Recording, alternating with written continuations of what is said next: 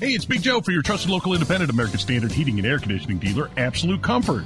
Chris Wedekin is the owner, and he tells us why many homeowners are giving up their air conditioners for a high-efficiency heat pump. By removing your air conditioner and replacing it with a heat pump, you are not only saving by getting a higher efficiency air conditioner, the heat pump works in reverse and saves you money in the wintertime as well. See if a heat pump is the right move for you by going to AbsoluteComfort.org. Absolute Comfort is your trusted local independent American Standard heating and air conditioning dealer. The Hammer and Nigel Show. My name is Nigel. Jason Hammer over here. We'll go straight to the Drive, Hugo.com hotline and bring on one of the best, one of our favorites, Breitbart News political editor Emma Jo Morris. She is the one that broke the Hunter Biden laptop from hell story when she was at the New York Post. She's now with Breitbart. And I want to get your take on why this White House cocaine story still has legs. I'll give you my theory, is because the story keeps changing on when, or I guess I should say where in the White House this little dime bag of cocaine was found. At first it was in like some common area everybody has access to, and now we're finding out the opposite. Maybe if you could... Is finding cocaine not enough for you, Nige, in the White House? Cocaine in the White House not enough for you? But they keep lying about it and moving the goalposts as to where it was found. Emma, what do you think? Well, that's it. I feel the exact same way, which is so classic of Biden and the Biden orbit. We see this all the time from them, where they turn things into a much bigger deal than they necessarily would need to be because they keep obviously lying about it, about over stupid details in this case. You know, although it's actually not a stupid detail because it's not as stupid, let's say, because it wasn't the library as it's being reported now. This is on Breitbart. It's actually next to the Situation Room, Jeez. Not the library. So, listen, I spent the majority of this week being like, this is amusing to me, but I don't care because, unfortunately, I guess, but I'm just here to tell you the facts. Cocaine is a very common thing in Washington. It's very common. And it's common on Wall Street and in Washington. That's just how it works. And that's the sad reality of the world we live in. Unfortunately, we were expelled from the Garden of Eden and people do coke. So, so it's like I saw this at first and I was like, I know that it's like funny to do the Hunter meme on this, but it could literally be anybody, especially where they said it originally was, which was like in some sort of reception area where there could be tons of journalists, there could be tons of visitors, whatever. I never believed that it was like some tourist. I don't think a tourist would be bold enough to bring a dime bag into the White House on a tour, but a journalist, a staffer, any number of probably the thousands of people that come through there, who work there, wouldn't necessarily be picked up on a wand. It wouldn't be picked up, obviously, on a metal detector, and so many people do it. So right. I was kind of shrugging at that. But again, it's the trickling out of information that keeps changing, that keeps this story alive. They should have just said, unfortunately, drugs are prevalent in Washington, and this happened. Right. I mean, I don't know. I mean, it's not flattering, but it's not a week-long news cycle. The reason why it's a week-long news cycle is because we're all playing a game of Clue now. True. Yeah. Emma Jo, Jason Hammer here. The reason I think this thing has legs and the reason why I'm into this is twofold. Number one, this White House wants people like us to feel like idiots, right? So we're expected to believe that the most secure building in the world with more cameras than a Vegas casino has no idea who possibly dropped the bag of cocaine. And number two, this is a White House and an administration where they were really quick to identify grandmas 100 miles away from the Capitol on January 6th. But hot damn, we have no idea who dropped the cocaine bag. So both of those things together, for me, it's almost like they made this bed. They made the rules of engagement. I'm just playing the game here. Well, that's so true. That is so true. Not only does the story keep changing, but what they're saying is you're mocking us. You're mocking us. I mean, I posted on Twitter the other day where I dump out all my best ideas. I posted on Twitter that that we were able to find Saddam in a hole in Adar with a mini fan keeping him alive. Right. But we can't find the quote unquote White House cocaine culprit. I mean, stop mocking us. I will say though, and I know the Hunter Biden angle is low hanging fruit because he is in recovery, or is he was kicked out of the military for cocaine. I don't know if he still does it or not, but he is known for leaving things behind and forgetting about them and forgetting where he put them, right? You know that better than anybody.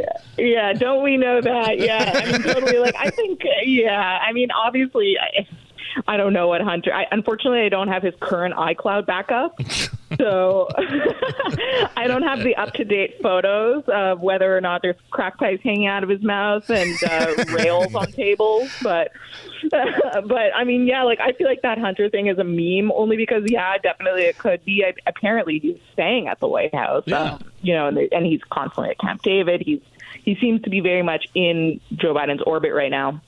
And obviously, Joe Biden lives at the White House.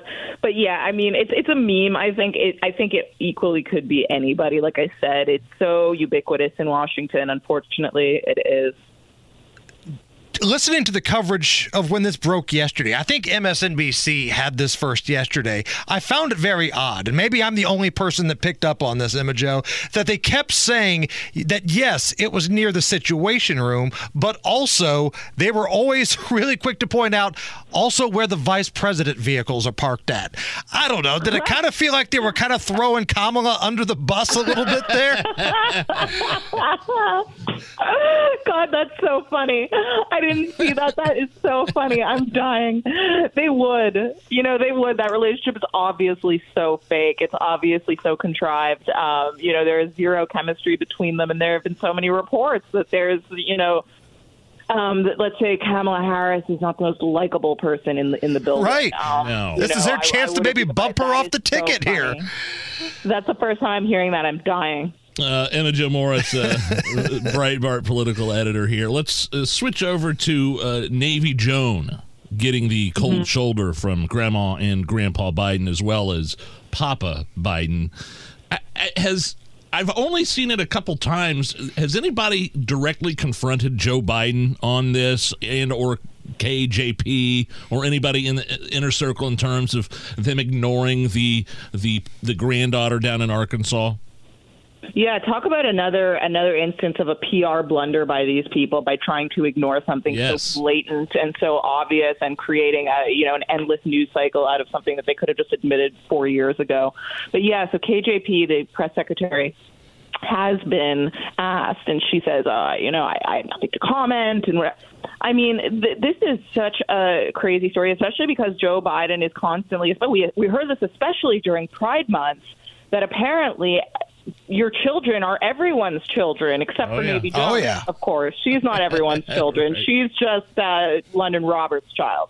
I mean, this is such a disgusting saga with this poor little girl. The New York Times had a story last weekend where they said that this little kid, she's 4, and she knows that Hunter is her father, and she knows that Joe Biden is her grandfather, the president of the United States, and that she talks about them. And it's just, it's so, I was thinking about this actually on my own time, which I hate to do, and I hate that I'm even admitting this, but I was thinking about it, and it's like, this was so stupid because there's a DNA test. There's obviously going to be a DNA test. Listen, this woman, London Roberts, who was Hunter, the mother of this child, she was not a one-night stand. This was not some random encounter that ended in a child.